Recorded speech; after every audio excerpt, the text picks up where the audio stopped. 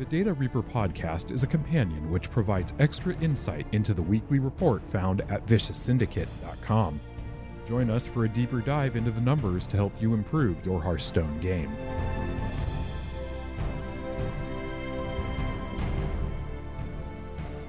Hello and welcome to episode 17 of the Data Reaper podcast. I am your host, Ridiculous Had, and joined by Nostradamus himself, we have Zacho. Zacho, how's it going? How you doing, Hat? How is it like seeing the future? Feels pretty good. We have plenty of interesting things to talk about, with this being a podcast episode related to the early post-patch meta and new developments. It's October 2nd right now, Friday, October 2nd, as of the day of recording. The nerfs have been out for 3 days, and we're just about a week before our first post-patch report. That'll be on Thursday the 8th. So the nerfs that we got, well, if you don't know what they are, you can actually go back to our last episode where we talk about them, but Tortolan Pilgrim got nerfed. It no longer casts a copy of a spell from your deck, it just pulls the spell out of your deck. Much like how the modern implementation of these effects work, like Commencement or whatever. And then also Guardian Animals was nerfed from 7 mana to 8 mana. Let's take these one at a time. Let's start with Guardian Animals, because Turtle Mage, I think we know, the deck is dead. It doesn't function the same way. Yeah, so, before these balance changes, a lot of people thought that, a nerf from 7 to 8 is not that dramatic, and Druid might be able to adjust and recover and still be okay. Well, not really. This change seems like a fungal nerf revisited. Like, Druid looks terrible. Like, Druid looks really, really bad right now. And its current performance suggests it's just been deleted. It's pretty incredible because it really shows how the class was defined by very fine margins, where you had 2 extremely powerful cards that were far better than any other card in the deck, and if you nerfed one of them, then that is it for Druid. And the Guardian Animals change seems to have done that for the class, and it just looks pretty much tier 4. And the most interesting thing is that, I expected that the variant that runs Mount Seller would be able to perform a little bit better because, okay, so you have the Guardian Animals, it now costs 8 mana, but you still have a 7 mana play with Mount Seller. So maybe the Mount Seller version can recover and present reasonable performance after the patch. But it's not the case. It's not the case, guys. Mount Seller doesn't really help. The variant, the archetype, the entire archetype was heavily reliant on just winning games through overgrowth into an immediate Guardian Animals.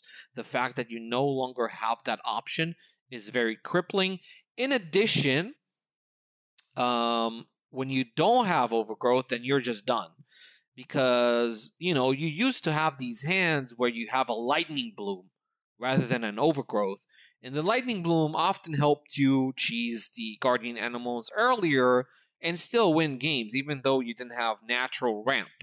You could power spike into a Guardian Animals and snowball from there.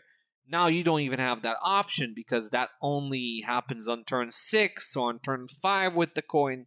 And that seems to be pretty brutal. So Druid is just done. I cannot even recommend to our listeners a single list of Guardian Druid that looks playable or competitive. It just, that's it. Malfurion is done. And this is the second expansion in a row where one of its cornerstone cards is nerfed and then an entire archetype is deleted. The same thing happened with Fungal Fortunes, where I feel like the class has recently been balanced around 1 or 2 extremely powerful cards that were very warping, kind of like an Imprisoned Scrap Imp situation. And then you couldn't even touch these cards even a little bit. And if you did, once you did, then that's it. There's no deck. So that is indicative of a problem with Druid that you might think about, like it might be food for thought in the future regarding how it's designed and whether it's healthy for it to be balanced around extreme power spikes that then you struggle to address because once you address them, that there's no class. So that's the situation with Druid. And ramp is troublesome to design. I think we've looked at mana cheating in many ways as historically being an area of concern for Druid. I mean, there's original Innervate, which is why everyone freaked out over Lightning Bloom. Wild Growth and Nourish both got nerfed. We've seen a lot of changes over the years, and Overgrowth is such a binary card. Either I want to skip my entire 5 and 6 drop slot if I'm playing Overgrowth, and either I get to or I don't. And if I don't get to skip a slot that I didn't put cards in my deck for, then my deck just doesn't work. In a way, Wild Growth at 2 mana was far healthier than Overgrowth at 4 because of this extreme polarization where you just build into the 7 mana turn in such an extreme fashion that it just warps the entire deck to be heavily reliant on it.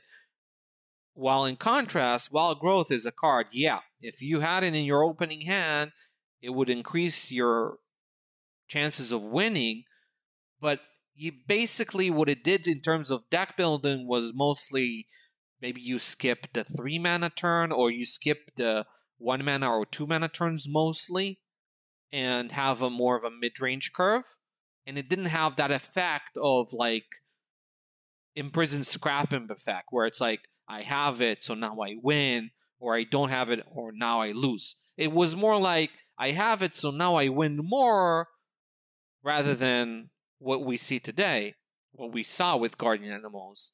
And this whole 4 mana to 7 mana breakpoint seems to have been very, very sensitive to any change, to the extent where even Mount Seller follow-up is not good enough anymore. So that's the state of the Druid class, and I'm kind of hoping, like, it's going to be very difficult balancing and building ramp in the future, considering that Wild Growth is no longer like a playable card in the classic set. Then I wonder how they're going to address ramp cards in the future, because you want Druid to be the ramp class. You don't want ramp to be out of the game. Druid needs ramp in order to be viable and competitive. The question is, what kind of ramp cards are we designing? Perhaps we need to think about designing ramp cards that are less extreme, less polarized, and less reliant, perhaps, on having them in the opening hand and leading to this Imprisoned Scrap Imp situation. But it's definitely challenging. It sounds good, like it sounds easy in theory when I describe it, but in practice, designing these cards year after year is difficult. Yeah, ramp is a complicated thing, and we were actually talking about this beforehand, and we look at an example of a ramp card that is a little bit healthier, of something like Mire Keeper, which was printed years and years ago. But it accelerates you a little bit at a later point in the game, but also if you draw it late and you don't need more mana crystals, you can just have a 3/3 with a 2/2. And it gives you that flexibility without being the sort of thing of I need to jam all my ramp cards, and then if I hit them all, I win, and I can make it up with an overflow or a UI to deal with the card disadvantage, and if I miss, I lose. There's some nuance, but it doesn't ramp you to a key point where you're skipping over large chunks of the game and having these crazy, huge power spikes. Yeah, I think Mire Keeper is a great example of a ramp card that never felt oppressive, never felt too powerful, and was well designed in terms of being versatile enough to be useful without, being a turn 4 play, strictly a turn 4 play. So I like that example, and I'm kind of hoping they look into cards like that in the future when they're designing ramp rather than Overgrowth, because everything feels like all the other cards also feel like they were kind of built for Overgrowth, or Overgrowth was built for them. When you look at Guardian Animals and you look at Ironbark and Bogbeam and Overflow, then it gets a little bit too extreme. Like the entire deck is built around that 4 to 7 power spike. So we'll see. But for now, don't play Druid on ladder. It's kind of a waste of your time, honestly. It looks really, really bad. How bad? Right now, the archetype, the aggregated archetype, barely has any positive matchups. Like you almost don't beat anything. You don't even beat Soul Demon Hunter anymore. So that's how bad Druid is, just because of that one change. It's basically Bone Mare, but to a more extreme extent, right? Bone Mare was like a 7-mana card that was nerfed to 8 and then stopped seeing play. It turned from one of the most powerful cards in the format to a card that didn't see play. And Guardian Animals, I will say, it's still a good card at 8 mana. It's just that Guardian Druid needed that card to be busted in order to be viable. And now it's no longer busted. So the deck is just doesn't function as well. That's the situation. So Druid is dead, and we have to move on from Druid and look at other classes. And that's it. Speaking as someone that is not yet Legend with an 11x, Zach, I'm going to do it. I'm going to play in Big and Druid. And listeners, you should not play in Big and Druid, but I want to put a Winged Guardian in front of Demon Hunters and watch them mouse over the card. That's what I want to do. Probably not fast enough. I'm expecting a 35% win rate at best, and also the first time I see a Devolving Missiles, I'm going to log out of Hearthstone. I mean, they have a card called Blade Dance. They can still deal with a Winged Guardian, though I guess it's annoying. But if I am big in it, don't do it, guys. And it's a 10-12. Don't try to emulate Hat. No. No. Druid is not gonna. Playing Druid will make you suffer right now. Yes. But clearly Embiggen Druid is good. Now the Turtle Mage is nerfed. So now the Turtle Mage is out of the format. I mean, we don't need to talk about the nerf, how it impacts the deck, because it doesn't impact the deck. It destroys the deck. It's the core functionality is just gone. Was Turtle Mage actually exerting any influence on the format at the highest level? Or is it just something that we'll go about our business and watch the meta develop as it was before? Oh, no. Of course it had an influence. It definitely had an influence, especially at high levels. We'll talk about decks that were affected by the Turtle Mage deletion as we go through the classes, but this change is definitely relevant. So we'll see how it is relevant when we, again, talk about the other classes and how they're doing. Turtle Mage is gone. It's absolutely gone, and the turtle has been flipped on its back, and he can't flick back, can't move. Have you ever seen a turtle that was flipped on its back? Yes. It's not a pretty sight. No. So this is what's happening right now. Yep. All the Turtle Mage players are absolutely shell-shocked. It's unfortunate. Eh? That was a good one. Thank you. Very good one. Been holding that. So, the first class we want to talk about is Druid. You kind of covered that already. Like, is there anything here in the first 3 days? Or is it just time to move on to something else and wait for experiments to come in if anyone else wants to be brave enough to try it with their ladder rank? Oh, as I said, Druid's gone. Okay. Might as well go to the next class. It's gone. So, in set number 1 of this year, make Demon Hunter the best class, then nerf it so it's not. In set number 2 of this year, make Demon Hunter not the best class, then nerf till it is. Do I have that right? Yeah, so, if you followed the report and you followed our previous podcast, we kept talking about how Soul Demon Hunter's matchup spread was so good except for just 2 matchups, which were Paladin and Druid. And now that Druid is deleted, then I will say this, Soul Demon Hunter is probably the best deck in the game. Best deck in the format. Certainly at higher levels of play, where people just don't like playing Paladin, which makes it even more powerful. Basically, at higher levels of play, Soul Demon Hunter right now is almost uncontested. So, people may try to build their decks a little bit better against Soul Demon Hunter, but that doesn't mean you can counter it with any other deck other than Paladin.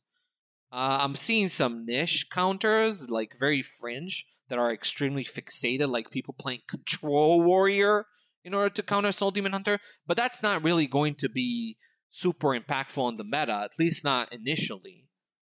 As I look at the early days, fringe decks like that, it's very tough to evaluate and see whether they're actually viable. But when you look at the field, the established field, there's nothing that checks Demon Hunter other than Paladin.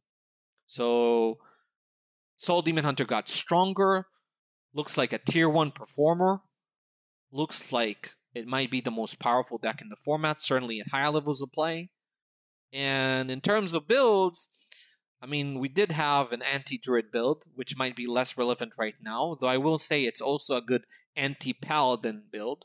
So I'm not ready to say that the Spectral Sight build is clearly better, because if you run into a lot of Paladin, you may still want a Mech Therid and a Consume Magic and Wand Makers. They're really good in the Paladin matchup too. But whatever build you choose, Soul Demon Hunter is just really, really strong. Like, unless you constantly run into Paladins, you're going to have a good time. I choose it as the deck to play this coming week. If you want to climb ladder pretty quickly, especially a top legend. Personally, I looked at my Twitter timeline at the end of the month, and I saw so many tweets. Top 10 legend tweets about Soul Demon Hunter. And yes, when you have one individual doing well with a deck, it's anecdotal, but when you see so many, then it's not a coincidence. It's simply because the top legend people don't play Paladin. The deck is unstoppable if you don't play Paladin. And that is that. Soul Demon Hunter, really, really powerful. Looks like the clear winner of the balance changes. Yeah, it's pretty hard to say that it's not the winner, and I've seen quite a bit of it on ladder as well. It's anecdotally, yeah, it's Illidan's everywhere, or Arana. And really, that's the only Demon Hunter deck to speak of, because, well, I certainly don't want to be playing aggro Demon Hunter when Soul Demon Hunter is one of the best decks. Yeah, it's a big problem for aggro Demon Hunter. It's not that aggro Demon Hunter right now is, like, really bad, because it isn't really bad. But honestly, it's fairly bad when you consider how good Soul Demon Hunter is. The gap in the power level between the two decks, which existed before, is now bigger.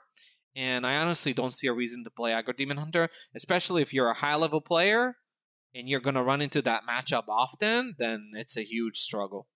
So I think Demon Hunter is pretty fixated on the Soul archetype, and the aggro archetype is very fringe. Again, it's okay on the climb to Legend, better than it is at Legend and Top Legend, but it's still far away from being as good as Soul Demon Hunter is. And, well, I guess that wraps up this class. And our next class is Mage. Now, Turtle Mage, goodbye. Good riddance, I suppose, depending on who you ask, though there's mixed opinions. Some players are talking about how it was a high skill, low variance combo deck, and they liked having those around.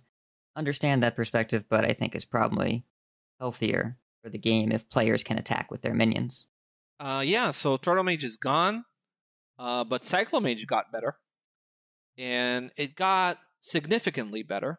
And I think it's pretty obvious why. It's because Druids are gone, or they're going to go away completely very soon. And that gives more space for Cyclomage to thrive. It's true that Soul Demon Hunter is not an easy matchup. It's a difficult matchup for Cyclomage, but the benefit of having Druid deleted outweighs the con of having more Soul Demon Hunter, especially if eventually people will wake up and play more Paladin at Top Legend. I feel like if that happens, then Cyclomage is going to be even better. But Cyclomage definitely got better throughout ladder because, no Druids, there are more Paladins. Soul Demon Hunter, okay, is very dominant, but it's not that bad of a matchup. But you got rid of a big competition at the top of the power rankings with Guardian Druid being deleted. So Cyclomage has more space to operate in. And also, Bomb Warrior isn't that popular, which was the other difficult matchup for Cyclomage, which means it has definitely more space to thrive.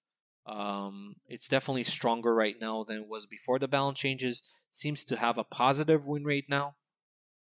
We talked about the struggles of Cyclomage before, where it was facing this Druid, Warrior, Soul Demon Hunter meta that made it difficult for it to exhibit positive win rates. Now I'm seeing that it has positive win rates throughout ladder, and it's definitely gotten better. Regarding builds for Cyclamage, not much to talk about. There's not much to discuss regarding big changes in the builds. I pretty much recommend choosing between the vanilla build with the 3 flex spots and the dragon variant, which I personally like more because it feels better to play. It might be slightly better right now because there's less of a focus on, beating warrior, which makes like the lack of not running Jandis less important, and Conjurer's Calling might be a little bit less important, since you don't have Druid and you don't have as much Warrior as you used to have. Then Conjurer's Calling is not that important anymore. It was never that important, but now it's even more of a luxury. And you can always just generate a Conjurer's Calling if you need one, because you'll get a bunch of looks most likely. Yeah, I think in terms of if I had to split between the variants, I would say that the Dragon variant is just more well-rounded and stronger into the late game because your reload potential is stronger, and you're not forced to run a card like Arcane Intellect, which is really not good, not even in the vanilla build. I've been playing a little bit with this, and I've been surprised by how often Primordial Studies or just Drawing Cobalt lets you actually get a spell from Arcane Breath. It happens pretty regularly. Yeah, Arcane Breath we talked about it. Arcane Breath is surprisingly effective. In the Dragon variant, it's active far more than you would assume, considering we're only running 2 dragons. But also, 1 mana deal 2 damage is not that bad. And sometimes you just use it in order to generate a spell with Mana Cyclone, and that's also fine. So you don't have to always discover a spell with Arcane Breath. It doesn't always have to be activated, which is why it's a good performer in the deck. Because the average outcome of the card is good, is strong. It doesn't have to always be activated for it to be, on average, strong. And that's basically the message when it comes to the Dragon variant and people asking why are we running Arcane Breath with just Cobalt Spellkin. Because 1 mana deal 2 is not that bad of a floor in this deck. Yep, just killing a Battle Fiend. Sometimes you just gotta make sure the Battle Fiend dies. Yep, and there are plenty, in the mirror, it's important for killing a Sorcerer's Apprentice. In the mirror, if you leave up a Sorcerer's Apprentice, you're just done. Yeah. It's over. And you don't have removal, right? You don't have, you kind of often are forced to use double Ray of Frost to kill a Sorcerer's Apprentice, which could get awkward. And if you don't have that, then you kind of need to generate removal. So just having 1 mana deal 2 is okay. Yeah, and countering a lab partner with either a 1 mana Solarian into an Arcane Breath, or a lab partner of your own into an Arcane Breath, can really deny those early cram session draws, and can also make the mirror match just feel very different in terms of how it plays out just by having that early removal spell. Yeah, it's just fine. The card is just fine. On average, it's strong, and it's definitely worthwhile running in the Dragon variant. Yeah. Now, my concern with Cyclone Mage is Soul Demon Hunter has not really ever been a great matchup, and with it being so popular, do you envision the build changing at all over time to account for that? It's just that I'm not sure how do you improve the Soul Demon Hunter matchup that much with the tools that you have available. What do you do? One card that's a slight net gain is Conjurer's Calling. But Conjurer's Calling is really bad in other matchups other than Warrior. It's not really useful, and even in the Druid matchup where it was okay, but not you wouldn't run Conjurer's Calling just to be good against Druid. It's not really the card to do that. So I'm struggling to find ways to make that matchup actually better. You're going to start running Ice Barrier? You're not going to do that. So there is no real way to adjust to that matchup because Mage generally has a difficult time having it needs to have the opponent develop minions and have those minions be important for its game plan, right? It's kind of a lot of people say that Cyclemage is uninteractive, but it actually needs its opponent to be fairly interactive with the board, because Cyclone turns with Sorcerer's Apprentice are heavily reliant on having things to Ray of Frost, right? You need to have things to interact with in order to use the spells at your disposal. And when you don't have these targets, it makes it a little bit clunkier to use. In a deck that just ignores the board often and just smacks you in the head for 9, it's more difficult to deal with. And Cyclemage doesn't have really good defenses. Do you run mirror images, but that just gets destroyed by Mystic. So it's not really that great of an answer against Soul Demon Hunter. So there really isn't a way to effectively tech for the matchup. I will say that only Conjurer's Calling is kind of a small gain, but in the Dragon variant, you don't really run Conjurer's Calling. There's no space for it. Yeah, and we'll see if people get desperate enough to start running main deck Frostbolt or whatever, but I can't imagine that a single turn freeze is really going to turn the tables all that much. Yeah, I don't think so. If you want a really hard tech for Soul Demon Hunter, you have to run Deep Freeze, which is not a card you'd run in Cyclemage. And even then, they can just Blade Dance. So it's not like they don't have an answer to a Deep Freeze even. So Mage generally doesn't really have good options when it comes to dealing with Soul Demon Hunter. Yeah, it's going to be a tricky one, but Mage does have a class that it really wants to play against. And the next class we're going to talk about, which you've mentioned a couple times, is Paladin, which continues to be well positioned in this meta and underplayed at Legend.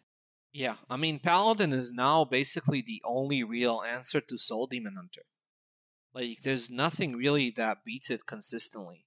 And both Pure Paladin and Libram Paladin offer answers to Soul Demon Hunter. They're both very effective.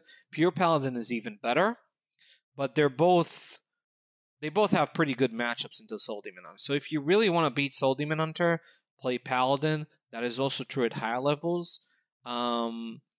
Regarding the two archetypes and the comparison between them, I see that Pure Paladin is better outside of Legend, but I'm starting to see a trend with where Libram Paladin becomes better at Legend and top Legend. And again, it's very early, and I don't want to make promises that this is what you're going to see in next week's report, but it seems to be developing in that direction.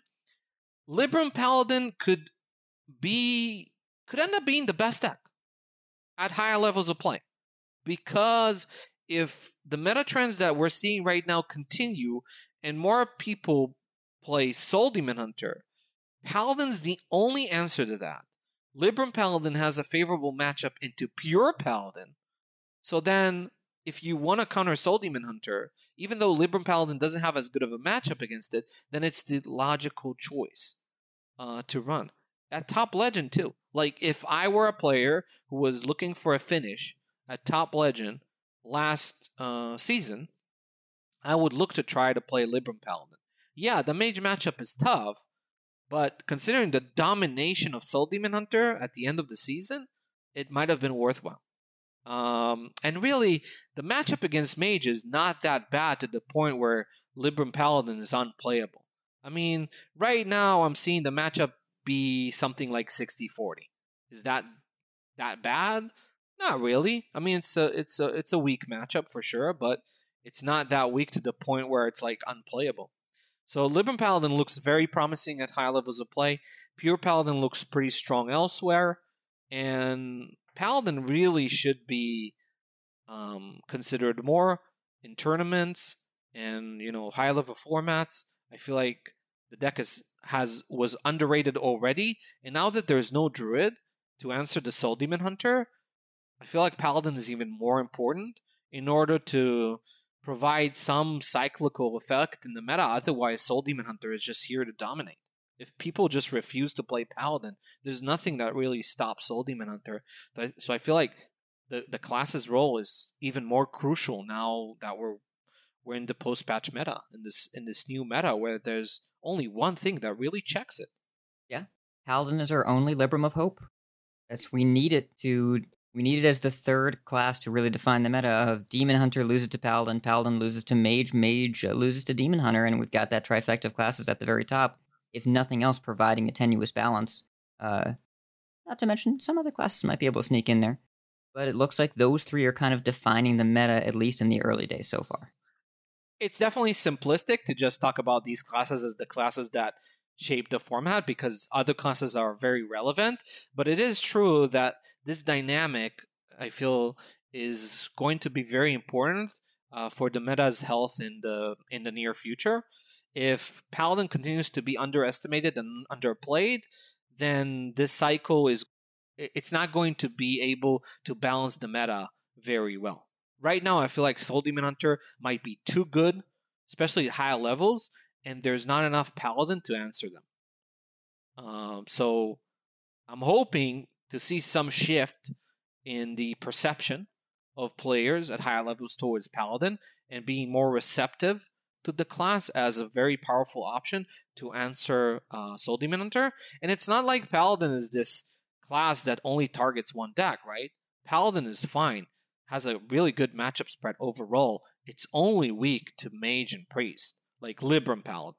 Those are the only bad matchups. Otherwise, you're pretty good against everything else. Libram Paladin does well against Hunter. It does well against Warrior. It does fine against Rogue. It does fairly surprisingly well against Rogue. Like, you would think that Libram Paladin loses to Miracle Rogue, but it doesn't. It's a close matchup. So I think people should give this class more attention, especially at higher levels.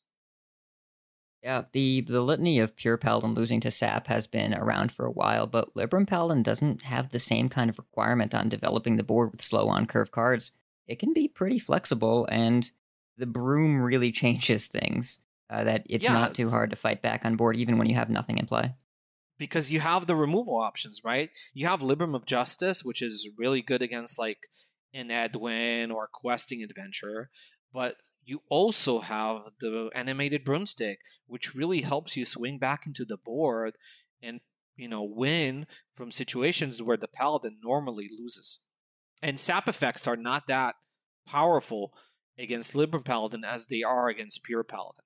I mean, they're still powerful, but it's not game-winning powerful to the point where it's like, I can't deal with this class because it has this card or this effect, right, with stunners. Yep. It's just a lot harder to target, which makes it relevant. And we've seen some high-level players do really well in the Heroic Brawl last week with Paladin. It definitely deserves attention. So, strongly recommended. And we even have Monkey himself in our Discord trying out and experimenting with new builds. Definitely join up if you want to chat with him. Yeah, we'll look closely into Libram Paladin builds and Pure Paladin builds, see if there's any updates. I cannot say right now if there's a clear way to improve Libram Paladin, but there probably is, and we're going to find out. Yes, we are. And the more people that play it, the more data we have, so give Libram Paladin a spin. It's definitely worth time. Now, next class is Hunter. I imagine that the increase in Soul Demon Hunters and Paladins theoretically is not great for Hunter, but do we have any update on what builds are performing here, including that low-curve Face Highlander Hunter deck we were talking about last week? Yeah, Hunter is still good. It still performs pretty well, both the Face and the Highlander. What's interesting to see is that I'm seeing a trend against its early days. I don't want to make big statements, but it's possible that the Face Highlander build is better than the Face build, than just Face Hunter. And the reason could be the increasing popularity of the Soul Demon Hunters and the fact that the Highlander build might be a little bit better in that matchup, which is a difficult matchup, right? But it's possible that Highlander Hunter performs better against Soul Demon Hunter, which then puts it at a stronger position overall. I'm seeing a lot of promise from the Face Highlander build.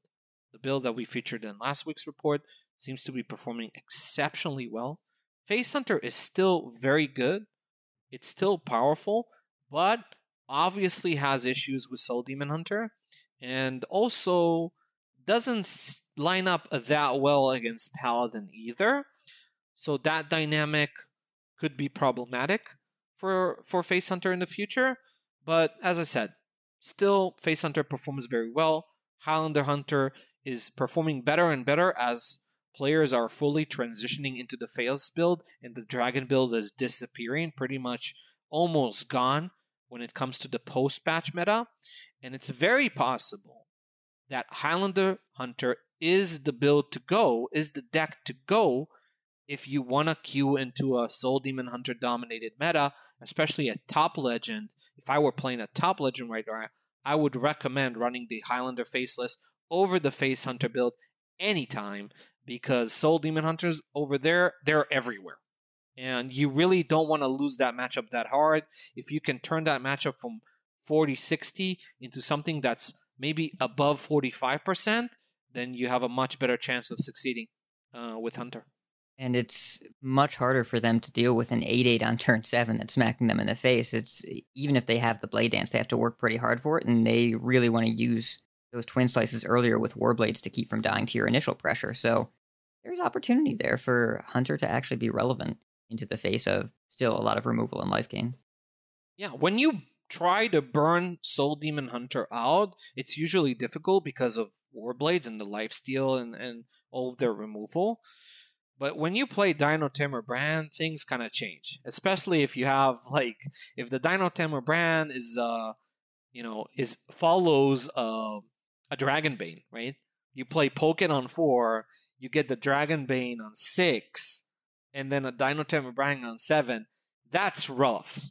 That's sometimes too much damage and too much pressure for the Demon Hunter to be able to outlast or deal with, because he has to deal with your minions and with the damage, with the burn that you're pushing to face. So that's kind of a tricky thing. When you're just launching damage to the Demon Hunter's face, they can lifesteal because they don't have to worry as much about the board. But when there's an 8/8 that hits you in the face and threatens to hit you in the face again the next turn, that's a big problem. Lifestealing is not enough. You need lifesteal and removal, and that's the tricky part, and why the Highlander matchup is better. And there may still be room for the face build in the meta, but as of right now, with what we're seeing, it just makes more sense right now. And you don't need to double up on the face talkers anymore, because you're not pressure plating and freezing trapping a Twilight Runner and a Lake Thresher. You just don't need to worry about that as much. Since Druid is gone, the traps are not as important. Freezing Trap and Pressure Plate were cards that particularly shined against Guardian animals. So that also could lend to the shift into the Highlander build, which is less secret-based. I mean, you still run secrets, but it's not as important to draw your Face Stalker in these matchups as it is against Druid. And while Freezing Trap and Pressure Plate can still be relevant against Paladin, if we could very well see a shift more towards cards like Pack Tactics and Snake Trap, just so that when your stuff gets attacked, it sticks around. Remains to be seen in the build. It's still way too early, but there's flexibility there, and that's the great thing about running a Highlander deck, is that you can always find room for a card or two. The bottom line is, Hunter is good regardless of which archetype you're playing, but there might be a meta trend right now where that especially is observed at high levels of play, where the Highlander build is better because it's better against Soul Demon Hunter. And if there are any Hunter players out there that were trying Guardian Animals, we're sorry. We understand it is technically a dual class card, but it looks like that's not going to be played in Hunter anytime soon. So maybe get your 400 dust back. So the next class that we have to talk about here, Rogue. Zach, is Rogue a thing again? Is this a thing now? Rogue is a thing. It's not a particularly powerful thing, but it's a class that definitely looks competitive. I think that Miracle Rogue, ironically, Miracle Rogue was fixated on beating Druids with, questing adventurers. But the fact of the matter is that the deletion of Druid is still helpful to the class, because they're just less powerful things. There's less things to compete with. You're less pressured. Miracle Rogue does pretty well into Hunter. It does okay against Paladin. As I said, it doesn't beat Paladin, but it does okay in the matchup. It's not a matchup that Miracle Rogue hates seeing. And as I said before, it has like a lot of close matchups with most of the top meta decks. The Soul Demon Hunter matchup is not easy, but it's winnable, especially if you're proficient with the deck. One interesting thing to keep in mind is that Miracle Rogue seems to be a deck that improves the Bomb Warrior matchup and the Soul Demon Hunter matchup. As you become more proficient with the deck, you do better in these matchups. Like, it kind of supports a theory that we've had for a long time, that even skill testing decks like Soul Demon Hunter has a fairly high skill cap. We can see it's a very skill testing deck. Miracle Rogue in that matchup is even more skill testing from the Rogue side, to the point where it improves the matchups at high levels. So you can have decks with different levels of like skill, or like a skill cap. A lot of people obsess over skill cap. Here's the word. Yeah, but there are certain matchups that could, drastically change how these decks perform at higher levels. Like, there could be a matchup where deck A improves against deck B, but gets worse against deck C, and it's not necessarily doesn't support that deck C is the most skill testing, right? It entirely depends on the dynamics of that matchup. So you could have a deck that has like overall against the field an average skill cap, and another deck that's very skill testing, at least when it comes to observing how it performs against the whole field. But when it comes to the direct matchup between them, the deck with the average skill cap could be the one that improves in the matchup at higher levels. You never know for sure. Now, both Miracle Rogue and Soul Demon Hunter are fairly skill testing decks, but Miracle Rogue displays the greater improvement in this matchup at higher levels. So that's also true for Bomb Warrior, a deck that's far more simple to play, but if you manage your resources as well as the Rogue, you can do better in that matchup. So Miracle Rogue is a deck, as I said, at higher levels, can go 50-50 against most of the top meta decks. The Druid deletion takes some of the pressure off of it, and allows it to, for example, cut Cold Neophytes. Cold Neophytes are less important now because they only target Mage. You don't need to run them against Druid, so you can run Initiate with a more, you can be more relaxed about running Initiate rather than worrying about the Druids, and that kind of is something that can dramatically help the deck too. So Miracle Rogue is fine. Aggro Rogue, I still don't like it in this meta. I think it just doesn't line up well against the top meta decks. Yes, Druid was a matchup that it didn't particularly enjoy running into, but the thing is, it doesn't particularly enjoy running into anything right now. Like, it doesn't like running into Face Hunter, it doesn't like running into Demon Hunter, and it doesn't like running into Cyclomage. And Cyclomage and Demon Hunter are decks that enjoyed seeing less Druids. So I think that overall, Aggro Rogue hasn't really improved because of the balance changes. So if you want to play Rogue, I recommend running Miracle Rogue. It's fine. It looks tier 2-ish. And it's okay. It's competitive, but Rogue is not like the best class or one of the strongest classes in the format. And if you didn't cut Dragon Toward Vendetta before, there are no more Twilight Runners to hit with Vendetta. Take Dragon Toward out of your Miracle Rogue deck. Should not have been in there to begin with. Yeah, it's just a waste of time. So, Miracle Rogue looks fine, looks okay. If you run the good build, I recommend running Initiate absolutely right now after Druid's deletion. I think that there aren't enough Mage just to ever justify Neophytes. So that's what I would do. Just run the main build from the Vicious Syndicate website, which is a pretty good website, by the way. I'm a fan. Yeah, it's okay. But we're a little biased. So, that's Rogue. Warrior. Now, Warrior has a lot of... There's a lot of room for experimentation here, I guess. You had mentioned people were playing Control Warrior before. I think, of course, we should talk about Bomb Warrior as kind of public enemy number one in this class, but there are a bunch of different options that people can go as well.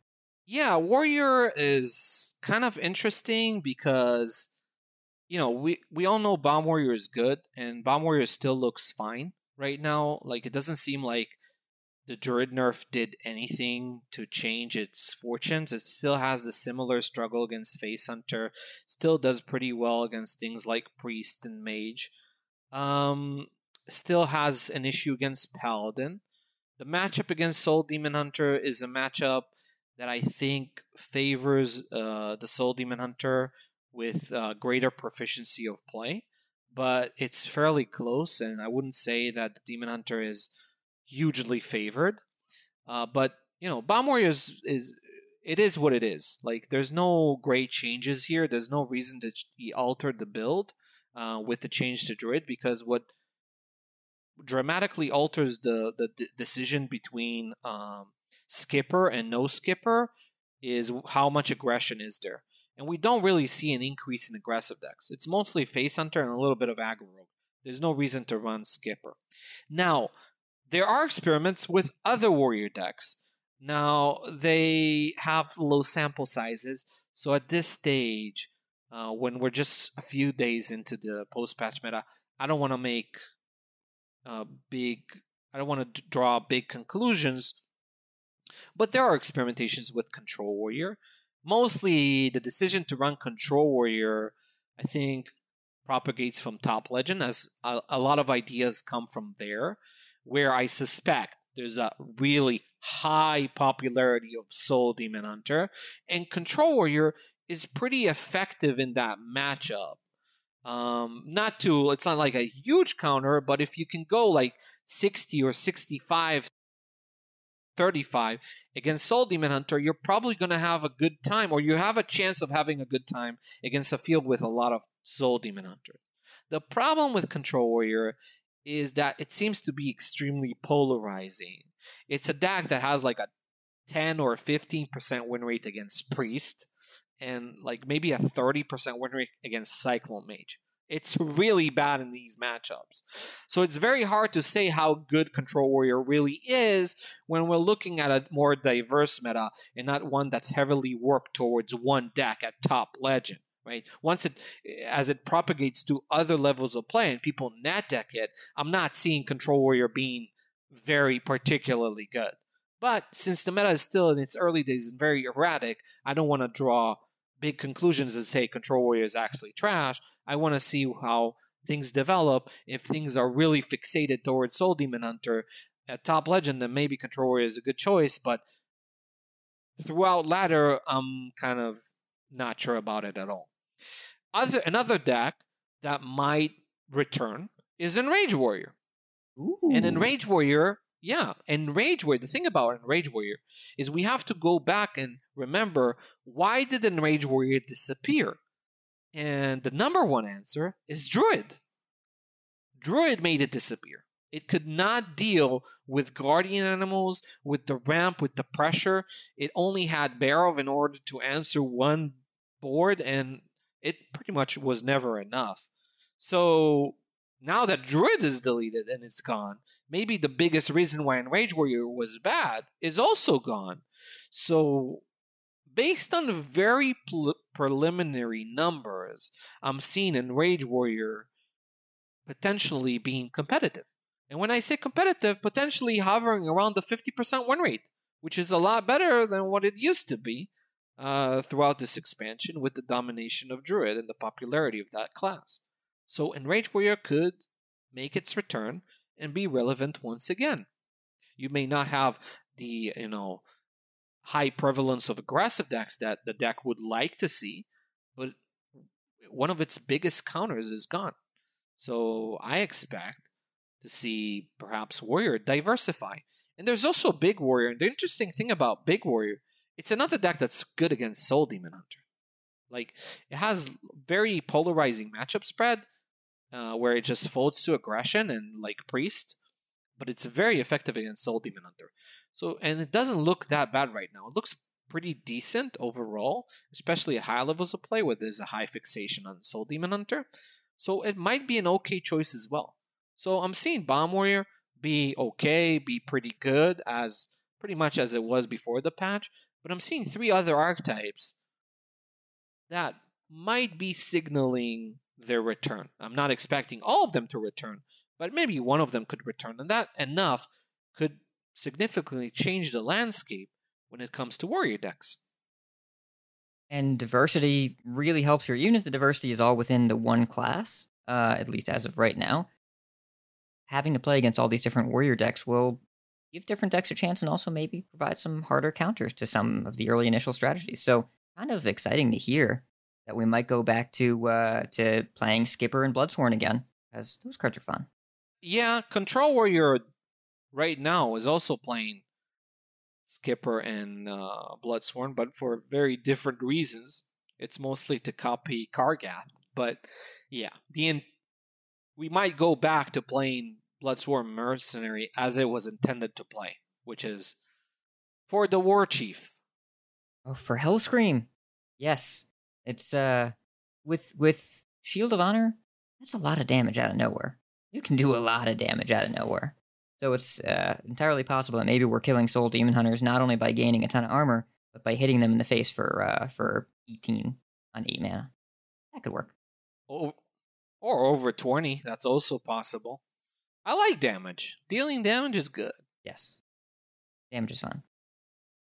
You know what doesn't like dealing damage is our next class. Talk about Priest. Zach, if Paladin gets good, how is Yoinking? Is Yoinking good? Priest is good. Priest has gotten better because of these balance changes, because, there's just less pressure. There's less competition with Druid gone. It doesn't need to overly fixate on that matchup. It does pretty well against several decks in the current meta. It does okay against Soul Demon Hunter.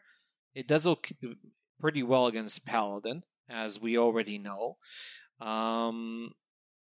And it does okay against Mage too. Its only really annoying matchup is Bomb Warrior, because unless you run Weapon Tech, you're going to have a tough time. So Control Priest looks to be in pretty good shape, and it's one of the most skill-testing deck in the format, and we're already seeing that at higher levels of play, its performance is very promising. It could be one of the stronger decks in the format. So I think that Control Priest, even though before the patch, its aggregated data was pretty lukewarm, even below par, and we did say that it's better than the stats suggest. Now, the stats might suggest what it actually is, which is a pretty strong and competitive class. So I think the Druid nerf did enough to give it another push and put it at a strong competitive spot, even from a statistical standpoint. So Control Priest is good. When it comes to builds, once again, I'll reiterate what I said last week. I know that Druid, the declining Druid and deletion of Druid may, in theory, dissuade people from going full Yoink, because going full Yoink was very particularly powerful against Druid. But full Yoink is still very good against other things as well. And it's also extremely powerful in the mirror. So if Priest becomes more popular, then a card like Cabal Shadow Priest is even more valuable. I would lean towards either running full Yoink or 3/4 of a Yoink right now. Wherein 3/4 of the Yoink is just cutting Lazul's scheme, and either running Shadow Word Death or Holy Smite. So 28 cards, I think, are pretty locked on. And then the other 2 cards, it's between Scheme, Smite, and Shadow or Death, and the way I see it. But Control Priest is good, looks very successful. Highlander Priest is disappearing. And I think this was a trend that was, already happening before the patch. We already saw that Highlander Priest was declining because it just wasn't performing as well as Control Priest. And I did say that I don't really see a reason to run Highlander over Control Priest, and that seems to be catching up with the player base as well. I think Control Priest is going to be the dominant archetype for the class.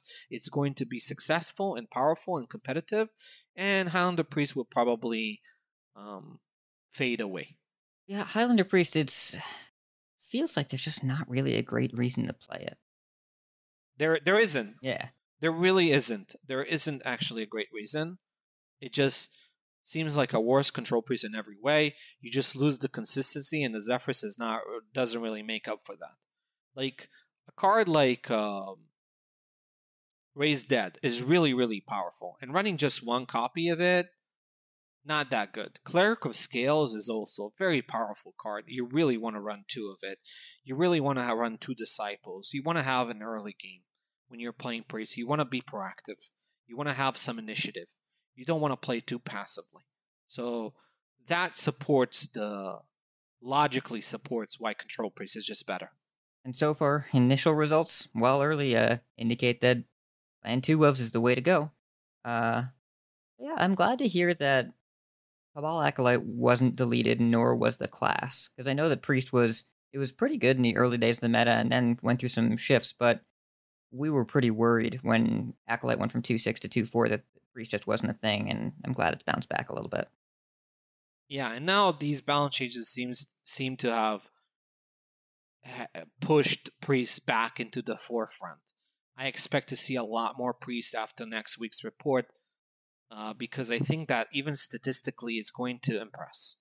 And especially if Warrior gets better and then Rage Warrior and Control Warrior improve, play Galakrond. Play Priest Galakrond.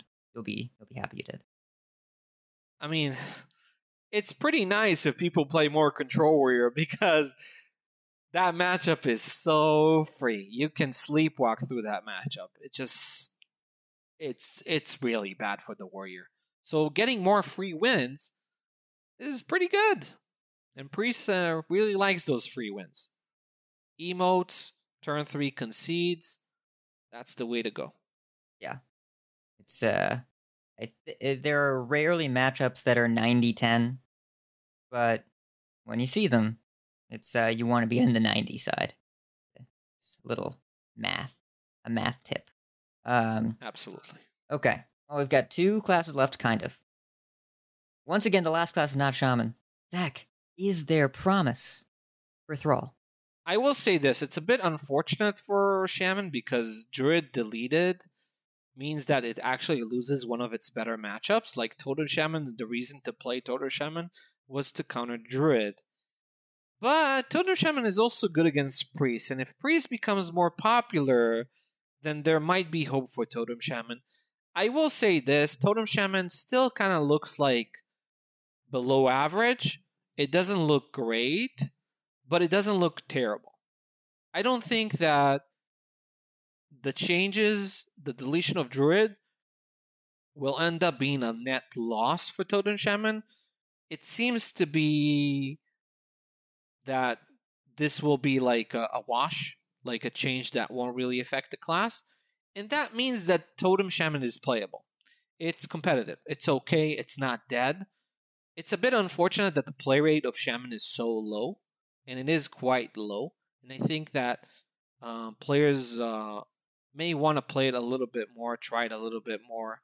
It's definitely better than what the play rate suggests it is, but it's not particularly great, and it's probably gets worse at higher levels of play because the meta there is a little bit more hostile to the deck. You don't want to run into Cyclone Mage when you're running Totem Shaman, and Soul Demon Hunter is also a matchup that you don't enjoy. So against the very top of the meta when it comes to play rates, these decks are not decks that Totem Shaman wants to run into. Totem Shaman will be hoping to see more Priest, which will create more Bomb Warriors to answer the Priest, because that's the way Warrior answers Priest, by running Bomb Warrior. And that kind of dynamic, if the meta trends in that direction, that's when Totem Shaman could come in and be a little bit stronger. So look for a Ryzen Priest, which leads to a Ryzen Bomb Warriors. That's when Totem Shaman might get better. But if the meta stays fixated on Soul Demon Hunter and Cyclone Mage, then I see there's less optimism when it comes to the Shaman class. But regarding builds and things like that, very difficult to say. For obvious reasons, the play rate of Shaman is too low. I'm hoping that we'll be able to provide some insights on the Poked build next week. And is that the only Shaman deck that we're really seeing numbers on? I guess there's not a lot going on. I found this super weird Overload Initiate aggro list that actually did kind of well for me into Druid, and now that Druid's gone, I expect it'll be bad. Yeah, other Shaman decks don't really exist. they don't. I mean, they exist, but they don't look. They look pretty bad. They look like tier 5 territory. So that's so far. So far, I haven't seen anything that suggests that Shaman's other archetypes will be relevant. But Totem Shaman is okay. And then, is there any hope for our friend Gul'dan? Is there anything here? No. Oh. Warlock looks really bad. It's barely played, and from the low play rate, you can tell that it looks pretty bad. Hopefully things change, but I don't know. I mean, Zoo Warlock was kind of hoping for a buff, and then maybe, we talked last week. I said maybe we buff Zoo Warlock so it can answer Druid. So we didn't buff Zoo Warlock, and we deleted Druid. So why does that deck even exist? And the answer, it really doesn't actually exist.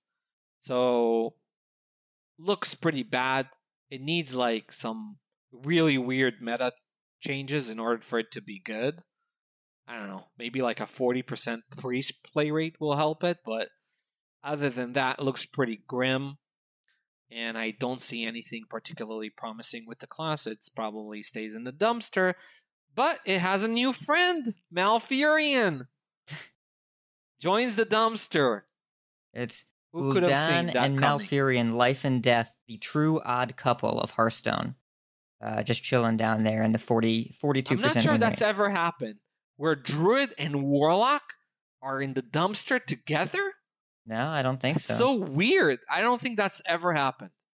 I can think of a bunch two- of times where Warlock was in the dumpster, and I can even think of a couple where Druid was, usually after nerfs. Yeah. But I can't really But think together, of the time they I were think both that's a bad. rare sight. Yeah. I'm pretty sure that's never happened. So cool, maybe not so cool. It's a bit unfortunate, though. Both of these classes, the problem with them is they were pretty much centered on one or two really, really powerful cards, and that led to a very polarized experience into playing against them, which drew a lot of complaints, which kind of forced Team 5 to nerf these highly polarizing cards, but then that killed the archetypes because they were balanced around these cards being busted. So that kind of, the conclusion here is we want to design and craft decks that are not polarizing in terms of the power level of the cards. Where the cards of the cases where healthy archetypes are archetypes where there isn't one card that's just super powerful compared to the rest. Because that leads to a difficult balancing problem. Where do you nerf that card because it leads to like unfun experiences where the opponent says, oh, he had the card, so now I lose?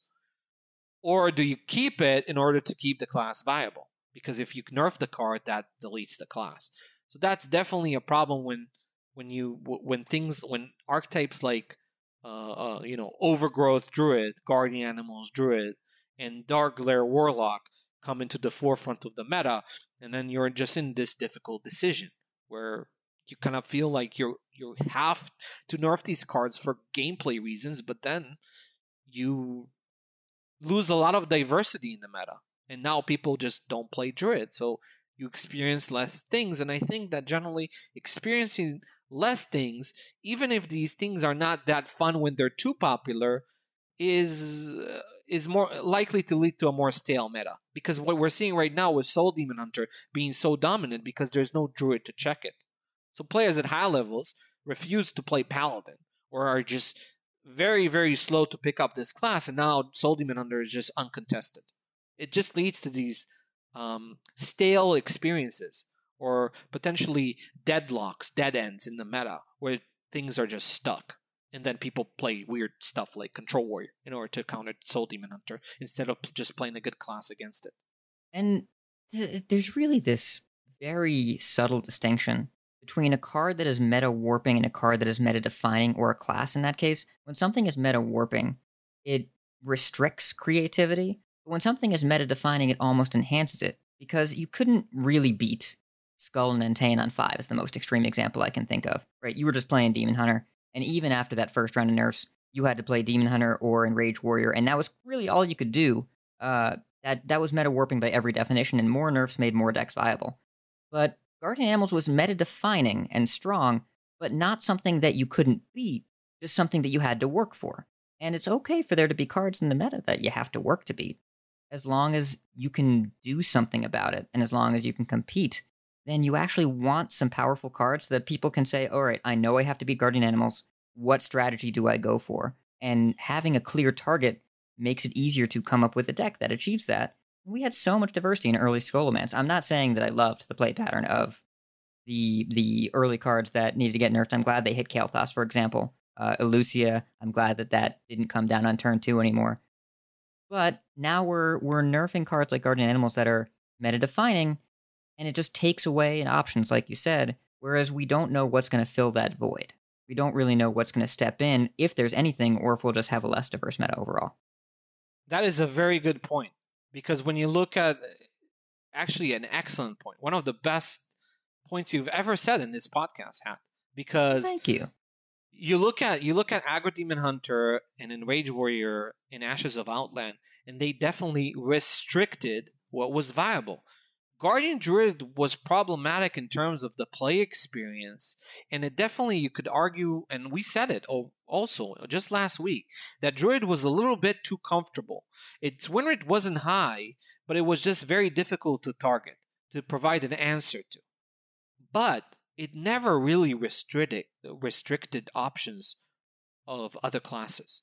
Like, it's not like you couldn't play Mage because Druid existed. It's not like you couldn't play a certain class because Druid existed. It didn't restrict the existence of other strategies. It was just good and competitive and was there, but it never hurt the diversity of the meta. So it wasn't limiting in that aspect. But yeah, it's difficult because, as I said, it's a difficult decision where you kind of feel forced to nerf Guardian Animals. Like, I totally understand why they did it. When they announced that nerf, it made sense. It makes perfect sense because the card is just super powerful and far more powerful than all the other cards in the deck other than Overgrowth. And when it comes to future design and future expansion, it's just going to be a card that chokes out the potential rise of other archetype within the class. What it didn't do was choke out the archetypes of other classes and other strategies. So they were definitely in a tough spot, and I think that they didn't expect the nerf to be that crippling. I didn't expect the nerf to be that crippling, but here we are. This is the situation, and hopefully we will all learn from it, that when you have imprisoned scrap imp situations like that, there's no win-win. There's no outcome here that's a clear winner. You either leave the card up, keep it as it is, and, just take the fact that you have this very polarized deck that is highly dependent on drawing one or two cards in order to win, which leads to some negativity and complaints, or you nerf the card and you pretty much know that if it's that powerful and more powerful than every other class in the deck, every other card in the deck, it's going to probably kill the deck.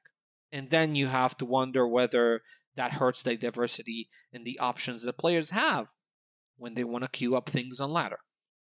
So definitely difficult decision, and hopefully the conclusion here is, let's try not to design polarizing cards like that. They're just highly dependent on being drawn on curve in order to be very, very powerful. And they lead to warped deck building, where just forget about a turn 5, forget about turn 6. We're all about the turn 7. We're just going to build the whole deck around that, and we win through that. And that leads to less counterplay options, right? It's very difficult to target Druid because of that. Because if they have the nuts, they're unstoppable, and just a negative experience. Even though, as we said, Guardian Druid wasn't that powerful. Its win rate wasn't particularly high. So it wasn't a balance issue. It was more of an experience issue. Yeah, and there's a lot of the win rate with Guardian Druid you're seeing. The win rate wasn't that high because maybe the Guardian Animals games were really good, and then the games where you don't get Guardian Animals or Overgrowth were really bad. and that kind of polarity will even itself out. You get just a lower average win rate, even Yep. though that power spike is pretty crazy. Sometimes Druid just loses to itself. Sometimes you Yeah. just draw 3 beasts and you don't have ramp and the game is over. That's not particularly great to have, right? But sometimes that's the only thing you have.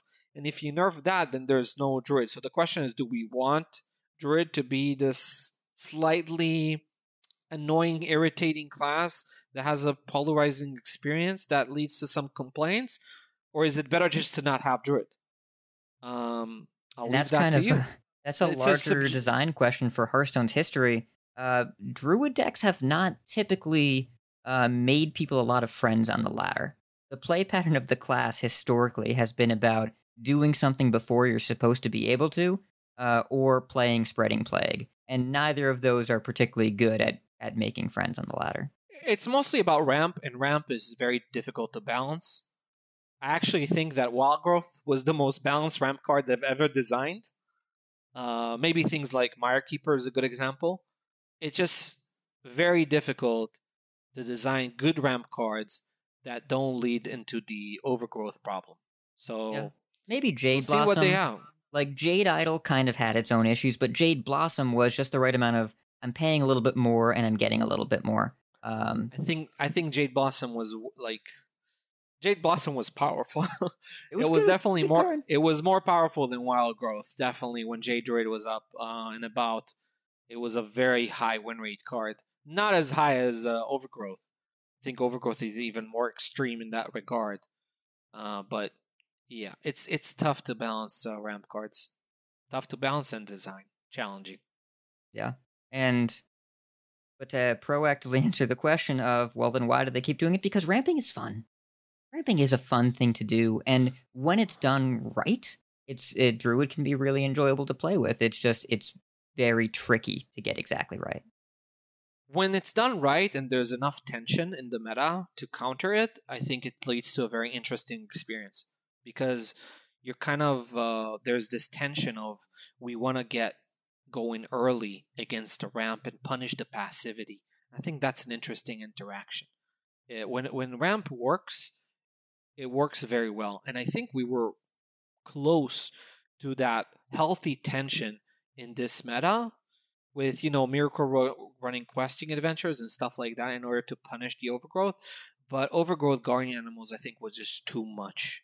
Maybe if Guardian Animals was 8 mana as it is right now, but other tools of Druid were stronger, it would be less reliant on that particular follow-up. But that is not the case right now, and we have to deal with a class that just deleted. But again, it just seems like Druid gets nerfed to deletion, right? Same thing we had with Fungal Fortunes. Also a very polarizing card. It got nerfed, Druid was deleted, then they printed Guardian Animals and was right back. So the question is, do we design another of these one-card solutions that becomes extremely powerful and again gets nerfed a couple months later and deletes the class again? Or do we try to make Druid a less of a polarizing experience? Yeah, it's not easy to do, and Malfearin has typically been resistant to healthy nerfs. Again, Spreading Plague survived, but I don't know if I'd call anything about that card healthy. Ugh, I don't miss it. Well, so this looks like the wind down of our meta report. Now, it's really, really early on, but when we talked about the difference between meta-defining, meta-warping, Guardian Animals was meta-defining to a degree. Do you foresee strategies rising up that really just couldn't handle Guardian Animals that are capable of being resistant to the key strategy now of Soul Demon Hunter? Yeah, so as we said earlier, I think Enrage Warrior is a deck that might rise from the ashes. The problem is that this early in the meta, it's fairly difficult to conclude how a low sample deck is going to do, how it's going to fare. Like when you look at like 3 days, first 3 days of a meta, just too early. It's it's just a bit too early. You can see some signs, but you cannot really say anything for sure, which is why you should look forward to the report next week, in which we will have more definitive answers to some of the more low popularity decks.